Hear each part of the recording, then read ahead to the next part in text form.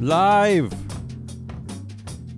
I haven't said that in a while. From Coldback Mountain. It's 2023's second Woke Data Wednesday, featuring Matt Mascardi, Lord of Board Sabermetrics. I missed the ceremony where you got knighted. I did. It was beautiful. It was in a field. I don't believe that. No one attended. I believe. I'm the Duke of Sussex, and today's licorice stained bag called January 11th, 2023. Random wokey ESG headlines that clickbaited me. Oh, yeah. All right. That's how we should start the year. And the Lord, that being you, discusses his data empire. Ooh, I'm excited about that. Wait, I do? Yeah. Well, don't you kind of a little bit? You give us a peek into the data empire. I hope so. I don't have that much. Okay, let's just do this. But first, today's show is sponsored by S-Gage, your ESG data solutions provider. Actually, we have Paul. Paul's coming by later in the show to grace us with some of his stopping by ESG data. Yeah, let's just say that. Let's say he's stopping by. Let's pretend he's going to be in Even the though studio. Actually he lives in Maine, so he could stop by. Yeah, I'll send him a text right now. How does a British guy end up in Maine? Do we let British immigrants in this country? I thought we had immigrant problems. Oh, well, Prince Harry's here. He lives here? Oh, that's right. He does. He lives in California. Does he live here? And it's like all I hear about is him now anymore. That's like, tell me we're covering Prince Harry saying stuff about a family no one cares about. All right. We're not doing any of those things. Come on. That's not going to do it. No, that's not good enough. Give me something better. Oh, I like that. All right, let's do this. Okay. I'm just going to let it run. I actually like that music, oddly enough. All right, in no particular order, let's start with this one. The headline is Virginia governor says ESG transparency has gone too far. Oh, no. This is Glenn Youngkin, the former co-head of Carlyle Group. So he's in our world. He's in our universe, so we're allowed to talk about this. Yeah, we knew about him because he was already co-ing. This one's confusing, Matt. I don't understand this. And the headline is deliciously clickbaity for the ESG world. He says, is having world-class transparency and governance a good thing? Yes, it's a really good thing. That's what he said. And then he said, wait a minute. I don't know. And then he said, ESG means different things to different people. It just does. Okay, that's true. That's true. And he says investment firms are telling companies, if you don't do X, then we're going to penalize you as opposed to just not invest with you. I don't. Help me out with this. I think what he's doing is taking the opposite. I think he's trying to be the anti-DeSantis here. I think he's trying not to polarize people, right? He's trying to be the Republican that says, hey, right? I mean, he sounds like us. He's saying it's actually good, and there's different ways to use the data, right? Isn't that? Is he us? Is he us? Penalizing. There's no penals. I don't know what he's talking about there. I don't know what he means by that. He is right about ESG means different things to different people, though. I like. Yeah, am I right, Matt? Fine. Is he being the anti-DeSantis? Is he trying to make Republicans seem like they're not idiots? I think he is going to have a hard time with this one, right? Because Carlyle Group actually has an ESG division. Like they have a sustainability team, and they used ESG data, or at least they said they did. In fact, they're one of the leaders in the private equity world. Look, Matt, for ESG. So only weirdos at this point think ESG is something crazy. But he can't go out and say ESG is a woke mind virus when he was the head of the group. That's not in this article. That's what DeSantis said, right? That's what DeSantis said, right? But he knows he's got to talk the talking points of anti-ESG, so he's trying to, he's being moderate DeSantis, where he's basically saying, look, we know that governance and transparency is good, but it's just being now taken too far. He's not calling it woke. I'm going to be honest. I don't like this guy, Matt, but I'm going to cheer him. Oh, no, he didn't even let me cheer him. I cut it off. Because at least this isn't stupid. All right, let's move on. That's the bar here, Matt. It's not. If it's not stupid, I'm okay with it. All right, that's where we're at. Let's play. Speaking of stupid, let's play a little game. ISS publishes a proxy voting guidelines updates for 2023. First of all, who can believe how much time I spent in this crazy PDF from ISS? Why? Why did I do this to myself? I can. Welcome back. All right, here we go. I turned this into a game. Here's the game. In honor of our guest next week, Vivek Ramaswamy. The game is how much would Vivek hate this on a scale of 1 to 10. And you're gonna be Vivek. You're gonna play Vivek. How much? Okay. How much are you or he? How much is he gonna hate this? Scale 1 to 10. Okay, 10 being utter hate. My inner Vivek. And I just picked out some highlights. Here we go. Okay. First of all, this is a new one. They added some non-binary language. Okay. And it's not a huge deal. They're talking about voting against directors when there are no women on the board, but there's a 1-year grace period if there's at least one director who is disclosed as identifying as non-binary. So I want to know, how much would this trigger Vivek just to have ISS talking about non-binary? Oh, that's a problem. That's a problem. Okay, that's a problem. Because what we've identified has nothing to do with the board members' abilities. It has everything to do with the way they physically identify. And that has nothing to do with excellence capitalism. And I was going to say, yes.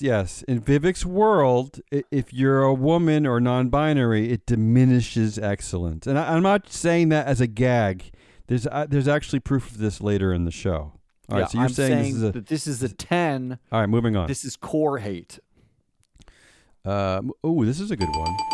ISS will generally vote against directors if the company employs a common stock structure with unequal voting rights. This is big to me because someone's finally agreeing with us that you should stop the nonsense. Stop the dual class voting nonsense. Stop letting CEOs and founders. It's really good to be 11 years late on this. But I want to know the biggest what companies would Vivek in the world, think? In Facebook/Meta, is precipitating this problem. To me, this is anti-democracy. To have these unequal voting rights is anti-democracy, anti-America, anti-excellence. What would Vivek think about this? I think would he hate this? I think this is a 5 for Vivek. Okay? Because he's confused. Because A, I think it's a bit confusing, but B, he was a startup founder, regardless of the fact that the startup was something not even remotely related to this. So he likes the idea of the founder owning the control. It's private, individual liberties. I should be able to set whatever share Live class. For your you die. Shouldn't tell Live me. For your die. Yeah, exactly. But he also, as now in the investor side, has to say it is all about democracy and exercise your shareholder vote, the shareholder voice. And like that means that company can be woke with no strings attached. You have no right. So I think he'd be confused. Yeah, I'm going to go with confused. Okay. This one's a softball. The next one. If a company considered to be a significant greenhouse gas emitter does not adequately disclose climate risk disclosure information, ISS will generally recommend a vote against blah, blah, blah. I mean, come on. This is a softball. Terrible. Get out. I hate this. This is essentially socialism at work. This is the woke mind police, right? You can't ask companies to take climate risk seriously, right? Can't do that. Vivek just launched Strive's education program. I saw the video yesterday in which he said the top 5 questions you should ask your financial advisor. The top 5 questions. No, this isn't. They didn't qualify this by saying they just said these are the top 5 questions you should ask. Number 1 was, did your company do a racial audit? Matt, I love this, and you didn't even look at my script. You're actually jumping to my next headline. So let's go. Let's just jump ahead. Number 2 was carbon emissions. All right, give me. Let's just jump ahead to that, because we're really sort of on a Vivek path right now. We don't have to. Sorry, ISS. You could have had some more airtime, but if you want more, call us, sponsor us, be a part of us, like S-Gage. Yeah, be like S-Gage. So let's move on to that article you're referencing to. This was my next clickbaity choice this week. It's an article by Vivek called "Are You Investing in Woke Political Activism? 5 Questions You Need to Ask." And Matt, you're right. The first question is, have I invested in any fund? The first. This is what's alarming to me, and there's more of this coming in the show. And I think we've hinted at this before, but we now have basic proof that the anti-ESG movement is a white supremacist movement. Is it not? It's a misogynistic white supremacist movement. Why is it the first question, have I invested in any funds that voted my shares in favor of a racial equity audit? Why is that the most important thing on his mind? You know what's funny about this? And I'm going to pre-take a little bit of credit because we're going to do our prediction show, I think, tomorrow and Friday. But one of my predictions from the beginning of 2022 was the rise of the angry white zombie director.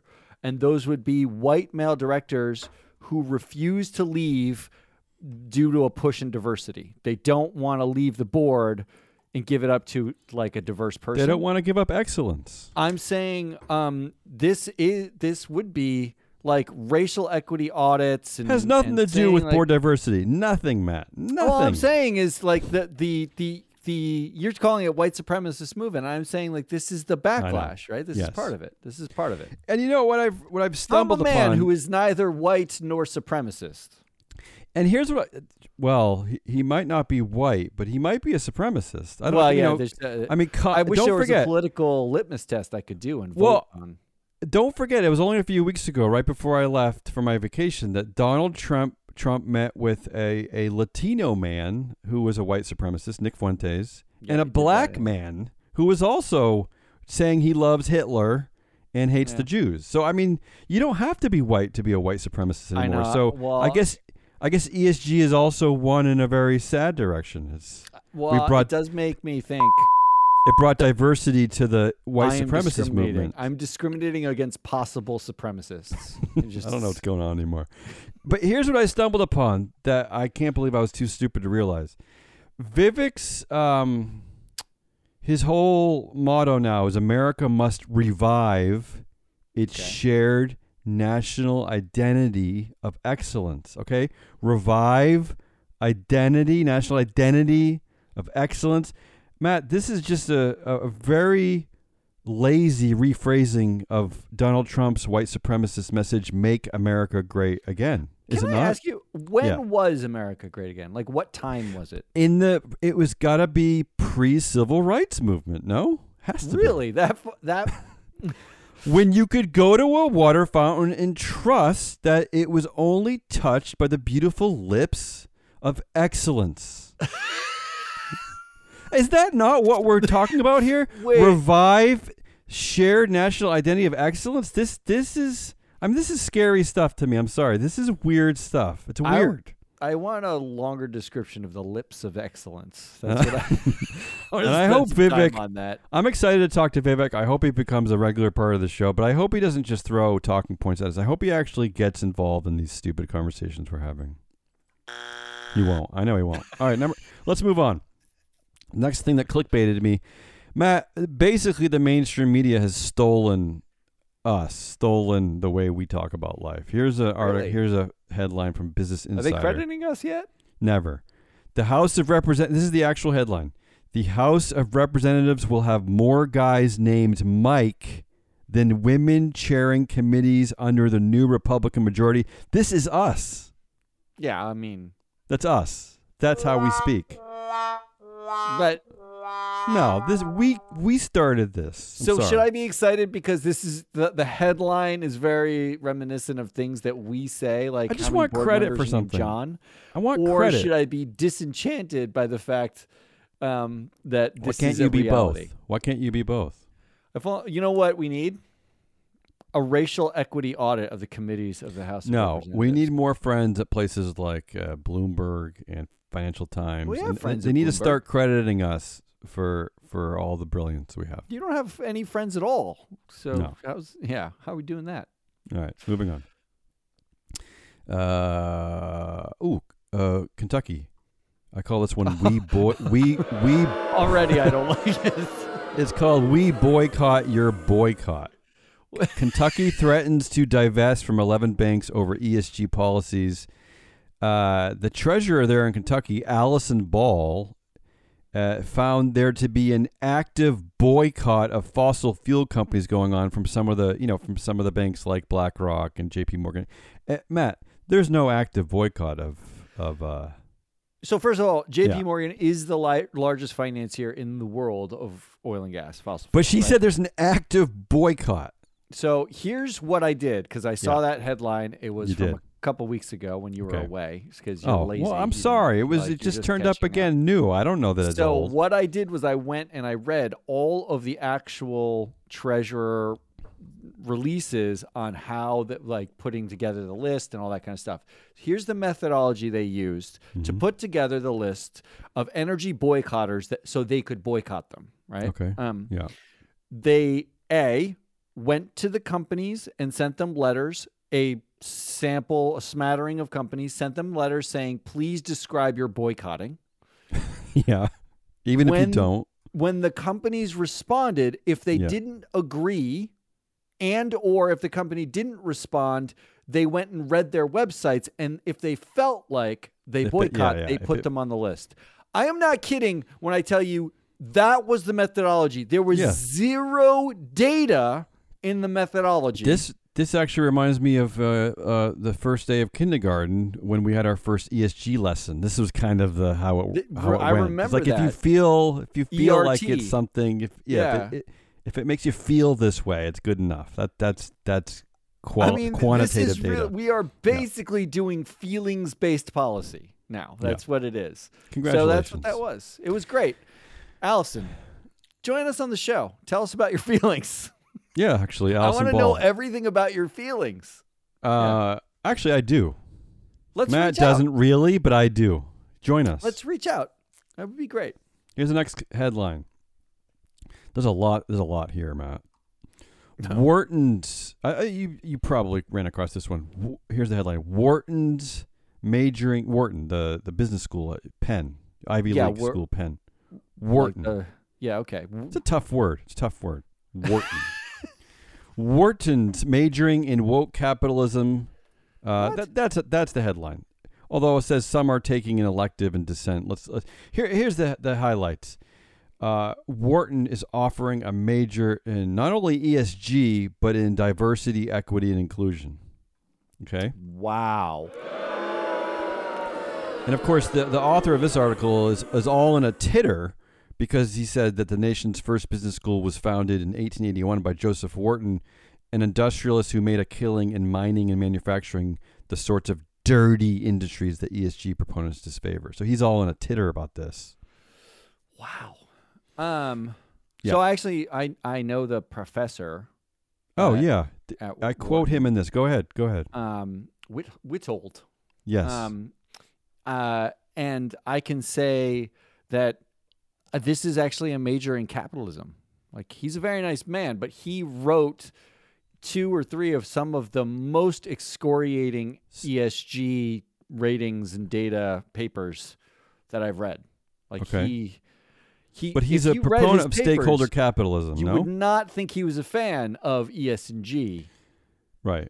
So much as not a fan of ESG. So I feel Wharton, right? Though, doesn't it? Isn't that academics? You're getting underneath the skin of a topic, and you're confused, like Vivek with that previous ISS mandate. They're confused. Here. Okay. Let's focus on a few. Why did they ask me to teach a class in this, by the way? Maybe they will. Here's one graduate said, by creating a major in ESG at Wharton, you are helping to legitimize it. That's true. Yeah, good. I just thought that was funny, that quote. It's like, duh, right? Okay, what else? I don't know. You can't you major in, like, basket weaving? Like, I don't know. Does that legitimize the thing? Really? Actually, that comes in later. That basket idea. weaving does? Wow, that I'm way idea ahead. comes later.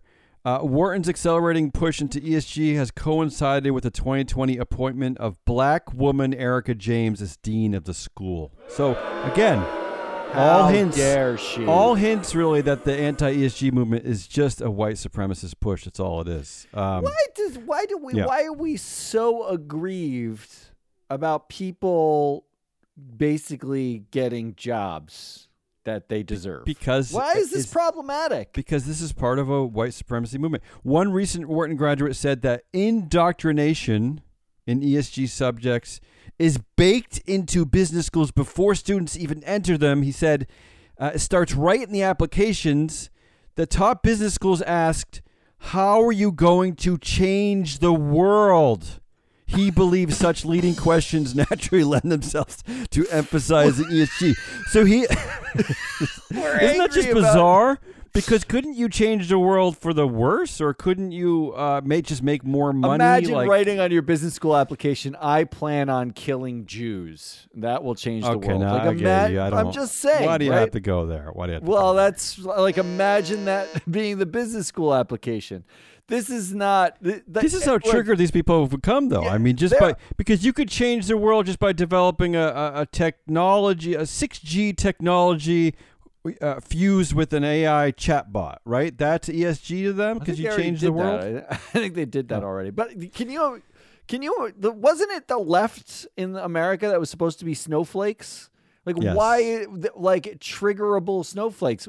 Literally, you say the word change, and they lose their minds. The graduate student added that when major investment banks came to campus to recruit students, the whole Wall Street recruiting process was chock full of DEI stuff. DEI stuff. That's the quote. Was this article one person's opinion? Like one? No. Supposedly is it? But according to the author, a lot of the graduates refused to be named because they were afraid of being singled out by the angry woke mob.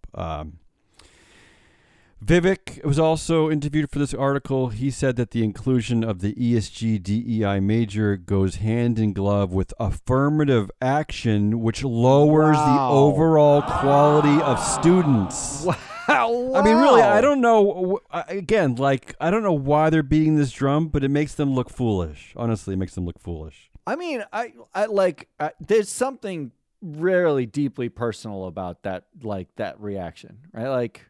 Why would you think that? Why would that be your lived?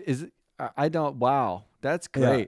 And finally, really just like what your basket weaving reference, another critic, Andy Puzder, former CEO of CKE Enterprises, said, "I don't think there's anything wrong with majoring in ESG or DEI, but I suspect it will be much like majoring in gender studies." So you see, it's constant. It is constantly either something about race or gender. I don't know how they turned it into that, because ESG, the data sets for it's like a monstrous amount of stuff to choose. It's terrible. It's really next level. I'm really, I'm upset and pleased. And finally, to segue over to Paul Hodgson and Matt Moscardi, who are going to talk about some data. The last thing that clickbaited me was this 2023 ESG data predictions from CSR Hub. These are pretty boring predictions, CSR Hub. Good. Let's talk about them. So boring, I'm going to skip over the first two to the last one. Okay.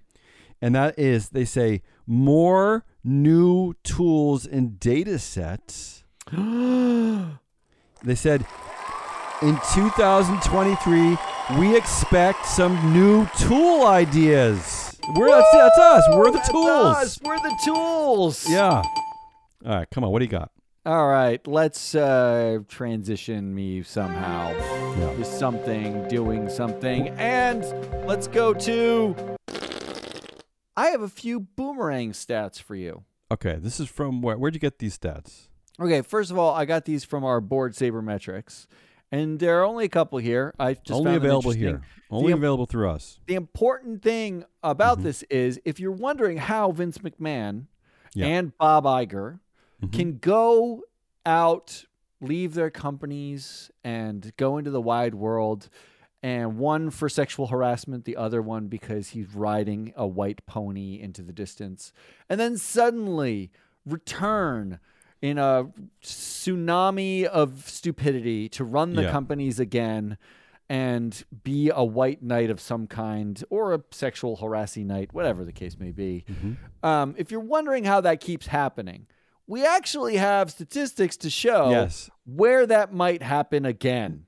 Not just anecdotes. I mean, yes, you can anecdotally just explain why Vince McMahon came back, but we actually have the data to prove that there was a power vacuum left in his absence. So here's what I did. I looked at 250,000 directors. And delightful. In the last 5 years, and I identified the ones that were CEOs of the company, will stop being CEOs, and and found companies where there wasn't a founder or family member on the board, but they were. No one's sucking up all the power in their absence.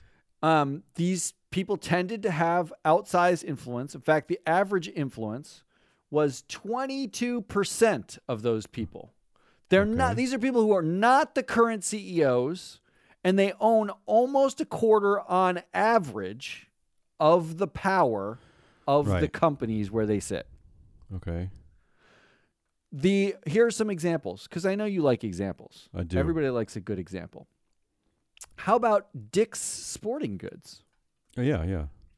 So Ed Stack is the current CEO of, or was the CEO of Dick's Sporting Goods. Recently CEO, yes. Now is sitting on the board, and he has 37% of the influence, despite not being the CEO anymore. He's just sitting on the board, collecting a paycheck. So the minute that Dick's Sporting Goods has a problem, who do you think they're going to call to be the acting CEO?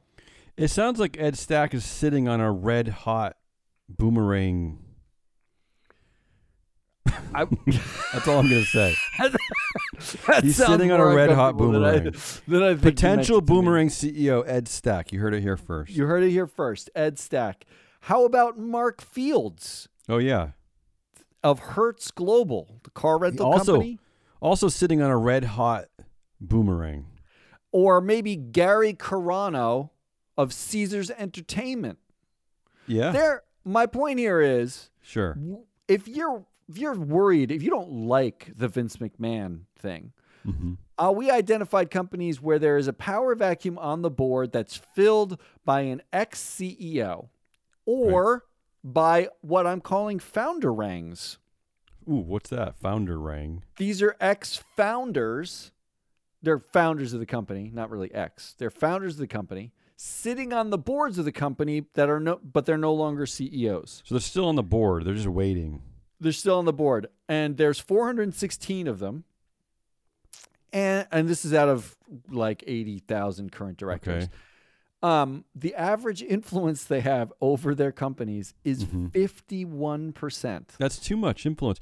Wait, is Jeff Bezos, is he still on the board? He's still on the board. And he's probably the most notorious. Yes.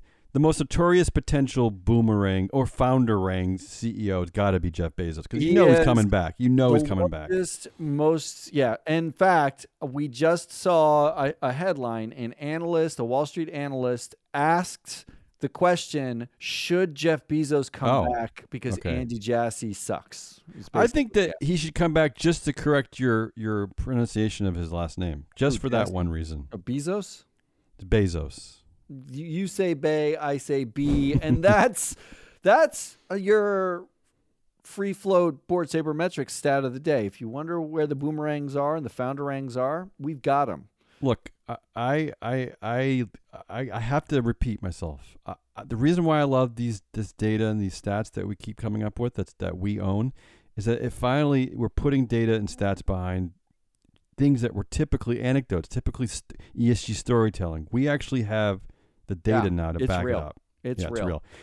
Before we get out of here, Matt, do you want to let Paul in? Paul, come on in. Sit down and tell us something. You can tell us something totally uninterrupted. This is Paul Hodgson from S-Gage. your ESG data provider other than us. Hello there, Paul Hodgson with the S-Gage Statistic of the Week. This is just a quickie about stock ownership guidelines and retention policies in the S&P 500. So the good news is that 96% of companies have publicly disclosed stock ownership guidelines for their CEO and their other executive officers. And almost 2/3, in fact, have retention policies in place as well, so that policies would require executives to hold on to those shares. The vast majority measure stock ownership as a multiple of base salary, 93% in fact, so it's a very common way of going about it. And the time period for meeting stock ownership guidelines is typically 5 years at 69% of the S&P 500, although almost a quarter don't actually disclose what the time period is for meeting those guidelines. Now, the retention policies that are in place are mostly apply until guidelines are met. So executives have to hold on to the shares until they meet their stock ownership guidelines. That's 70%. There's a further 26% have retention policies in place for the period where guidelines are not met or not met in time. So again, it's a very similar situation to until guidelines are met. So that's the vast majority there. Now, while it's great, in fact, it's commendable that so many companies have stock ownership guidelines for their CEOs and other NEOs, they're really only commendable if they're actually meaningful. So next week, I'm going to look at what those stock ownership guidelines actually are as a multiple of base salary. So this is Paul Hodgson signing off with S-Gage Statistic of the Week. Thank you, Paul. I like how he just comes in the studio, talks. He doesn't say hi. He just leaves. Never sticks around to talk, have conversation. Honestly, he's very serious. Very it's serious. Ideal. He gets down to business and he gets the hell out. I like it. It's the way business should be done. Just like we do business here at Free Float. That's Damian Rollis. I'm Matt Muscardi. We are Free Float. We invented board sabermetrics. It came from our brains. And you should buy it because it's good. So do that.